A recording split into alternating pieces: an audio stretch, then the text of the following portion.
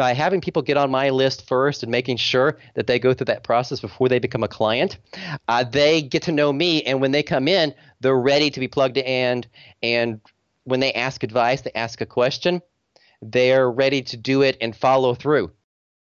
You hear all the bull about marketing every day. Make your money in your sleep. My new offer is crushing it. My guru could beat up your guru. It's time to go right to the source and get the truth about marketing. With your host, the founder of CopyChief.com, Kevin Rogers. Welcome back to The Truth About Marketing. It's Kev Rogers here. My guest today is Terry Dean. Just getting to know Terry, and I know that I'm behind the times here because Terry has been online now 21 years as a marketing expert, a marketer himself, growing his own businesses. He now consults a very small number of entrepreneurs and business owners. He's got a 10-year running print newsletter called the Monthly, why do I have it wrong? Monthly Marketer Club. I had that wrong, Terry. I'm sorry. What is Monthly Mentor Club. Thank you. Monthly Mentor Club. Pretend you didn't hear that. Terry's not here yet. I haven't introduced him. You can find more about Terry at mymarketingcoach.com. He'll teach you a lot about how to market with email. It's no surprise that Ben Settle is a big fan of Terry's on that topic. He's a specialist when it comes to story. You can download his free report about how to tell better stories at mymarketingcoach.com. So Terry, thank you so much for taking some time out and helping us get to know you better and spilling some wisdom on us here today. I'm glad to be here, and I'm sure we're going to go into some pretty valuable stuff for the people who are listening. Yeah, that's our goal, man. So let's talk. I want to just dial right in on print newsletters for a second. It seems like this was a trend recently. And, you know, in our world, you know, Ben is very popular and Ben has a long-running print newsletter as well. Tell me why you like print over digital. Let's just start there. Okay. Well, I've done both because I actually had one of the first internet marketing membership sites as a membership site back in the year 2000. So that was even older. And I eventually sold off that site and took a little break from the internet for about 18 months. And then when I came back, the print newsletter came within the first year of coming back online, and I switched over to a print newsletter. Part of the thing that I like best about a print newsletter is the fact that it's going to be something physical that people get in their mail every month. And I've had a lot of members comment back to me how much they love that component. When they get it in the mailbox, they rip it open, they read through it, they'll read through it, they'll put it on their desk, they'll read it again later. And I see that as quite a bit different than just the membership site, because I track the results and I have a lot of clients who have membership sites, and I know that we have a portion of our members who log in once, and then they might forget to log into your site again for months. Even if you email them, even if you do everything else, it's just I'll get to it eventually. Right. But that print newsletter, they go through it, it seems like almost immediately when they get it in the mail. Interesting. I guess there's a ton of reasons we could explore as to why that is, but the important thing is that it is the fact. So was it you're in an advantage because I have a community as well, membership, and it's just a content machine, right? You have, people who are engaged there, sharing their best stuff with each other, especially in a paid format, right? And so were you sort of just drawing from the content that was being created in the membership to fuel the newsletter? Not as much that direction. It actually goes kind of a different direction because you mentioned earlier that I take on a few clients, private clients, and I find that my actual work with the private clients fuels the newsletter more than anything, because the questions they're asking, because I'm dealing with them individually over the phone or by email, and the questions they're asking, the ways that I help them best each month, those become the monthly issues. And so the actual issues come out of that. And then I find that a lot of times inside of the membership forum, because I have a print newsletter, but along with the print newsletter, people also get access to a membership area. Gotcha. Okay. And the membership areas, we do a webinar each month, and so the recording goes up in there. There's a membership forum, a private members only forum. And I find that both the webinar and the forum kind of get directed a little bit by the print newsletter. It kind of drives them, and you'll find that a lot of people are asking questions about those topics. Whatever was in the newsletter, that's what they're asking about. Interesting. And so it kind of, they all feed each other. And like I say, even the coaches, the coaching clients that I work with, they're feeding me basically the ideas to create the newsletter. Right. I then take the newsletters I write, and I consider this a little bit of an advantage, is I take the newsletters I write, and there's a lot of times that I'll be talking to a client, and I don't want to go in, to the whole system because we'll take up the whole session we have with each other, and they like to study on their own as well. The clients I pick up are those who are, very active. They like to continually learn. They're continually expanding their businesses. And I will go back through some back issues, and a lot of times I'll answer their question very specifically when they ask me a question, and then afterwards I'll say, oh, I'm also going to send you over a couple of newsletters that I wrote on the topic to expand on this information further. So it feeds back into the coaching side as well. Fantastic. That's brilliant, because so often we do have a pocket of very proven, tactics and philosophies, right, and structures that honestly, if we only stuck to those and could help our coaching clients stick to just those, life would be much better for everybody. It's so, rather than having to reinvent something new every time and cause more distraction, it's great to be able to just refer to something you've recently released. I love that. Mm-hmm. Very cool. Let's go back a minute. So how do you end up here? Terry Dean, kid growing up, delivering pizzas, $8 an hour. What was your first entrepreneurial moment? Well, my first entrepreneur moments were probably, we have to go back to the failures first. Okay. Those were the entrepreneur moments. Yeah. And like I had tried a lot of network marketing companies. I think one of the very first network marketing companies I had joined was a company called Excel that was like long distance service. And just like every other network marketing program I tried way back when, they told you that you didn't have to do any selling. Okay, no selling required, but you know what? That is a lie. Okay, there's always selling required, no matter what you're doing. If you're an entrepreneur, you're going to sell. Okay, it's just the question of becoming comfortable with it and finding a way that you're not pushing people. You're leading. Basically, you're persuading instead of manipulating. So, but you don't have to. But you're going to sell. All right. Yeah. But I back then, I remember trying to sell that to my friends and family, and I don't know. I signed up some people into it. Maybe I signed up a dozen people into the service, and I earned my $5 a month, whatever, I got paid from that type of thing. That's the beginning of where I started. I mean, I think they had like a program, it was like $495 to sign up for it at that time, and then I'm earning like $5 a month out of there. And that led into me trying several other network marketing companies. The same thing essentially happened, the same story each time. And I just ended up with a bunch of junk in my basement from my extent in network marketing. Mm-hmm. Yeah. So energy drinks, cleaning products, right? Like, you could open like eBay would have been a more profitable probably way. Yes, it would have. That's where I got started. That's my beginning of entrepreneurial ventures. Not all that exciting, but I'm sure it's the same story you've probably heard from other people as well. Well, there's something to the idea that you kept at it, right? The first one disappointed you, and then you tried another, and then another. I think that is an entrepreneur, right? They're like, okay, I love the idea of them not letting go of this is the way for me. I just got to find the right path. Yeah, see, so back then, I'm an introvert. There's no question about it. I'm an introvert. So now I spend my time, I get to stay in my room. And I talk to people from around the world, but a lot of what I do is writing and doing things from home, which is, again, I get to be an introvert and have fun doing it. Yeah. With the way that I run my business. That's one of the things I love about the internet is you can be an introvert or an extrovert, and it works well. You don't have to be someone who wants to get out and do door-to-door selling, which, by the way, I once had a door-to-door sales job also, lasted less than 2 weeks because I was working for a satellite dish company, and I sold a grand total of 0 going door to door for them over 2 weeks, which I do have to joke a little bit. See, I was back in Indiana at the time, up in the Newcastle, Indiana area, and anybody who knows the area actually knows that the little territory they gave me to sell in, about half the houses are Amish. Oh, that's funny. And you're not going to be selling a satellite dish to the Amish. And the sad thing was, so you have these really fancy houses, these really fancy farms. Those are all the Amish. And then you have the trailers in between. And it was the trailers that I was supposed to be selling the satellite dishes to. Now, they were the ones. I would love this story if you said, I discovered I was a true salesperson when I sold a satellite dish to an Amish family. Like that is the... That's when you know you're good. It's like, no, they still, they never watched TV through it, but they had to have it. As a little interesting issue, I found out from one of their neighbors that while they don't watch TV, he told me that many times their kids came over to his house and watched TV. Oh, sure. Yeah. I've heard those stories. Yeah. This sneaking the iPad in the back alley.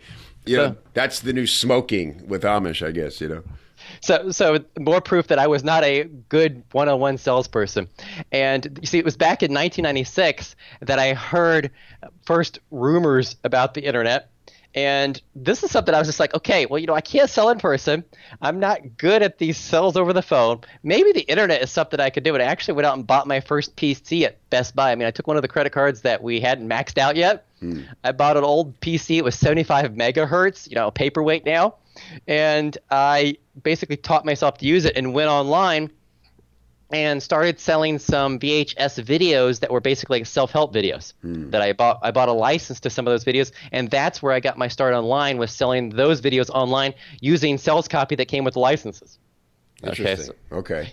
So I would just basically, I put up these ugly websites and started selling these videos.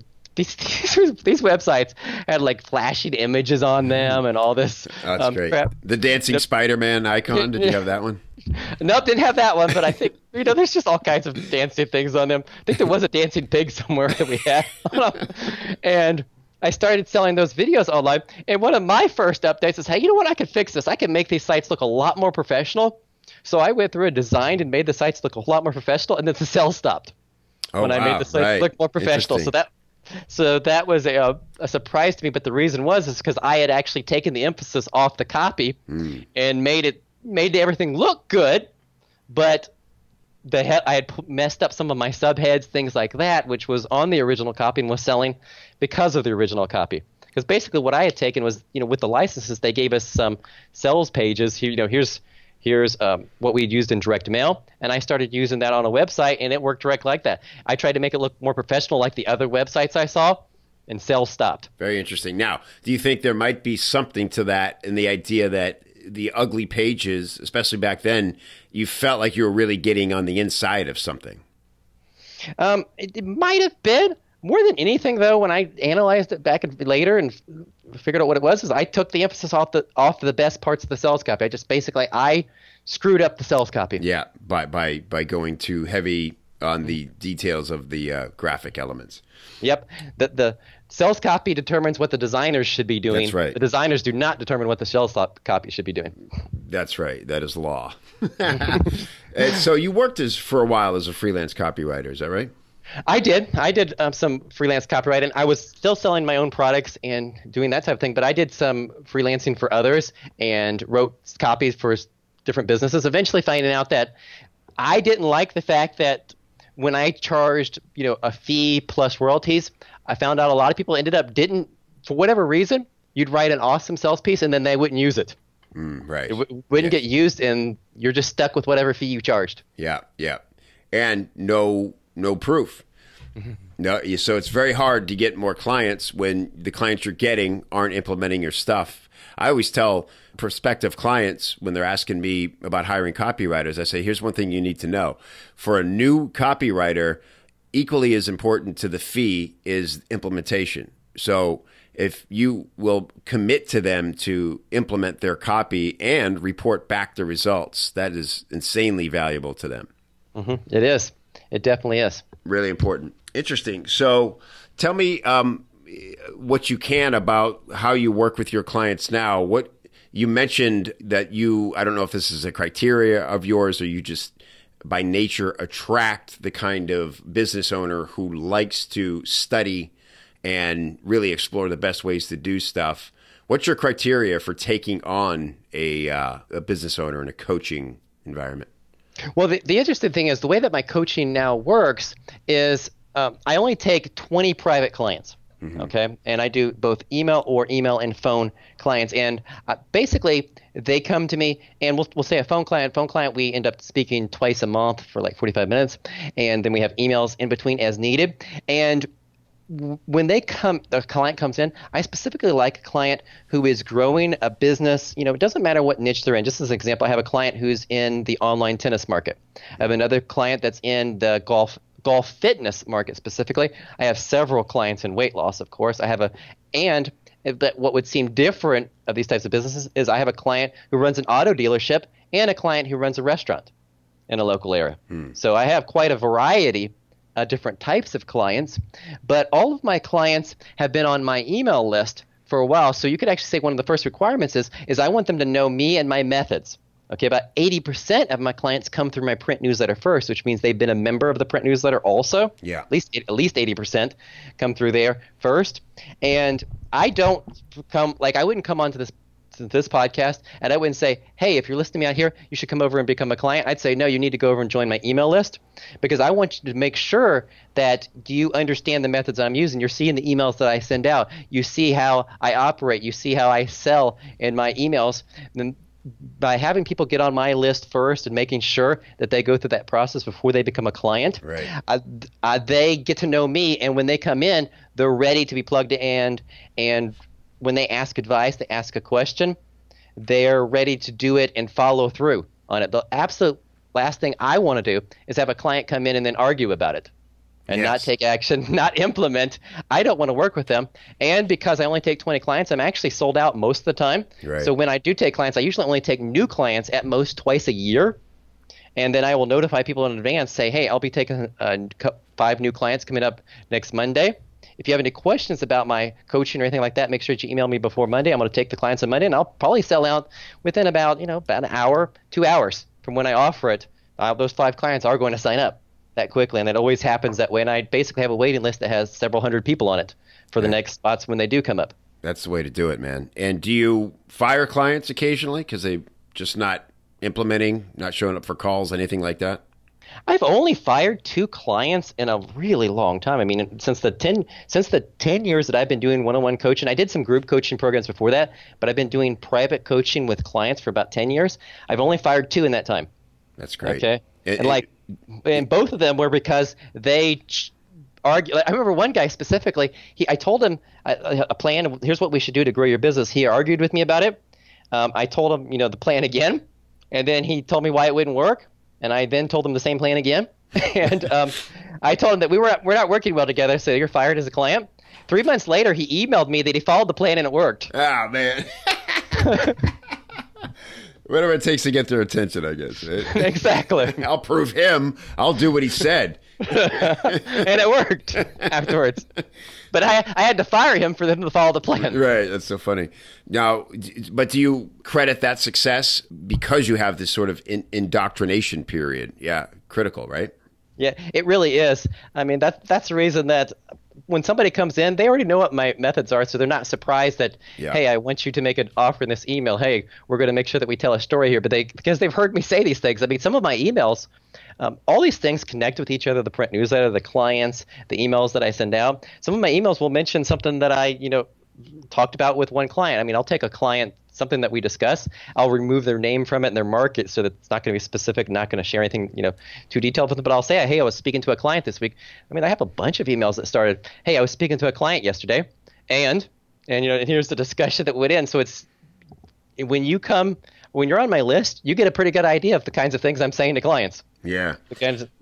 So let's talk about your list building. Obviously, that is a great funnel for you because you put a lot of care into your content, I can tell just by talking to you. And, of course, it's coming from your experience and the results your clients are getting. So it's a proven methods. How do you go about then just getting more and more people onto the list? Getting more people onto the list? There's, from me personally, so we might as well just talk about the ones that I'm using, is of course, I sometimes will go and appear in podcasts like yours. Mm-hmm. Okay, this is a great way for generating leads, and this is a method that I like because it's sharing content. I love sharing content to attract new subscribers because you end up attracting the right kind of subscribers here as well. That's one of the reasons I love this type of method. Likewise, yeah. Another method that I use specifically is I like YouTube advertising. And YouTube advertising, for example, I have an email again, email conversion kit when people subscribe. So I often will advertise on videos that, where people are teaching email marketing, or videos where they're showing some of the different email services, or tutorials for some of the email services, things like that. And I will run in-stream videos in front of those. And my YouTube in-stream video is so simple. I mean, this is like something anybody could copy and do in their business. I basically put myself in front of I just have like a white screen behind me. Mm-hmm. I stand in front of the screen, turn on the video, and basically told you what I have for you. If you come over to my site, I tell you, come over to my site, your name and email address, and here's what you're going to get. And I give, here's the freebie, and I go into very detail. Here's what, the freebie that you're going to get. Here's what it's going to do for you. And, click the button now to come over to my site. And it's amazing because I tell them exactly what I'm doing. I use it on the right targeted list. My actual opt-in rate from those YouTube videos is close to 50%. Wow. Okay, from people. So people watch the video, they click through over to my website, and I'm generating opt-ins for less than $3 a piece in internet marketing space using YouTube type advertising. I use some of the same type videos over on Facebook. Okay, but again, I love YouTube for advertising. Can we dig into that just a second? I'd love to hear what's worked, what hasn't worked for those in-stream videos. Because, most people's instinct is to finger of death drops the second it pops up. How do you get around that? Well, one of the things I do, because you have that 5 seconds that you actually get before somebody can click their button, is this is something that I learned from another YouTube marketer. And very beginning of this video, the one that I run the most, I actually tell you, if you're serious about earning more from email marketing, then stop. And I tell them to stop, and I have a big stop sign that comes flying out. I just added a little stop sign that it pulls close to you. It looks like it gets up in your face, a big stop sign, just to basically as an attention grabber. A command, beginning, stop. In other words, I want you to stop, stop, don't hit that skip button. I don't say it that way. And then I go into the pitch here for it. And it's kind of funny. I purposely did my pitch so that it was faster than the initial part of my pitch. My first offer to you is less than 30 seconds in. Okay, so I'm making sure to tell you to click that button before we get to 30 seconds. The reason being is that if somebody stops watching your video or they click past your video, you actually don't pay for the view until the 30-second point if your video is longer than 30 seconds. Right. Okay, at least it's been that way for a while. I'm sure YouTube will change this at some point. But so I make sure I do my first call to action before 30 seconds, and then I actually pause the video. So I'm telling you to click the button, and I just stand there. I'm pointing at the button for a second, okay? I want you to either click the button or go leave. Away. Yeah. And then after 30 seconds, so you hit 31 seconds, and I do a second offer for the same thing again. Wow, that's great. Okay. A great tip. So it's like, oh man, I just spent money for you. Okay, now I'm going to really go for the offer again. That's right. I'm going to earn you now. Wow, that's great. A great tip. Okay, cool. So I want to get to the essential question early, Terry, because you mentioned to me in our little pre-call that, you had so many answers come to mind for this. Potentially, maybe we'll get to more than one, but I know you've worked hard to choose your best. So let's get to it. Terry Dean, what is the one thing you've done in your marketing that produced the most surprising results? You got the answer correct. 21 years. I've been surprised a lot of times. I'll say probably the most surprising result for me is the fact that everyone tells you that the most important thing to test on your website are the headlines, and that is wrong. The most important thing to test are your offers. And one of the first times I learned this as a surprise was I just ran a test. I was selling a course for $397. It was actually a physical course. It was teaching you on, I think it was joint ventures at the time, and $397. And I ran a special to my list, and I said, okay, I'm going to send you the course. You can try it out for free for the next 30 days. You just have to pay $15 shipping. Okay, and they'll pay the $397. And I actually scheduled that they pay the $397 like 40 days later to make sure they had enough time to get it in their hands and send it back if they didn't want it before they get billed the $397. Okay, and I did that special, and what was amazing to me is I got like 3 times the sales for that course than I ever had before. Okay, just from doing a trial offer. That surprised me. I didn't think that I was going to generate. And I think by that time, I think I had sold like $15,000 the last time I offered. At this time, I sold $45,000 worth of sales from that offer, just to my list at the time. I was like, boom, Okay. Very cool. And I've since then, the reason I'm making that a guidance for everybody else and why this is so important is I've been surprised by, offers like that multiple times. Like I have a client who we were running YouTube advertising for him. So his front end, we set him up as YouTube advertising. That's his main traffic method. He has other ones. But when we first set up his business, we set it up so that it's a digital product. Someone can try it out for $1. Okay. 10 days later, they pay $99, and then 30 days later, another $99. So it's $1.99, and then 99 30 days later. We've got him net profitable on just that one sale with paid traffic. Okay. Wow. And that's awesome. As you know, whenever you have a one sales piece going to cold traffic and your net profit on the front end without upsells, you're having a good day. Now, let's just couch this in ethics for just a second, because I know certain people are listening and their little force continuity antennae is blinking right now. So address that. Well, with this, remember, you got to make sure that you tell people. You have to be very specific, very clear all over exactly how the billing works. And if you're clear, if you tell people and you make it open and clear, see, here's what you don't want. It's not force continuity that has an ethical problem. It's hidden continuity right. that has an ethical problem. Yeah. That's where you say, hey, try this out for $1, and then there's no warning anywhere that you're now going to bill you $49 a month forever until you die. The other thing I always do, and we do it in his account too, is I always say when I do an offer like this, it's $1 trial, you will be billed in $99. We always make sure that all those numbers are always together. So if we say you're paying $1, I immediately say it right afterwards, you'll be billed $99 in 10 days and then another $99. In 30 days after this. I also have always had a client do this, and that is if for any reason you decide that the product isn't right for you, then just contact us through our support system, and I put a live link over to the support system on our webpage. Okay, you go here, tell us, and you will not be billed. All right.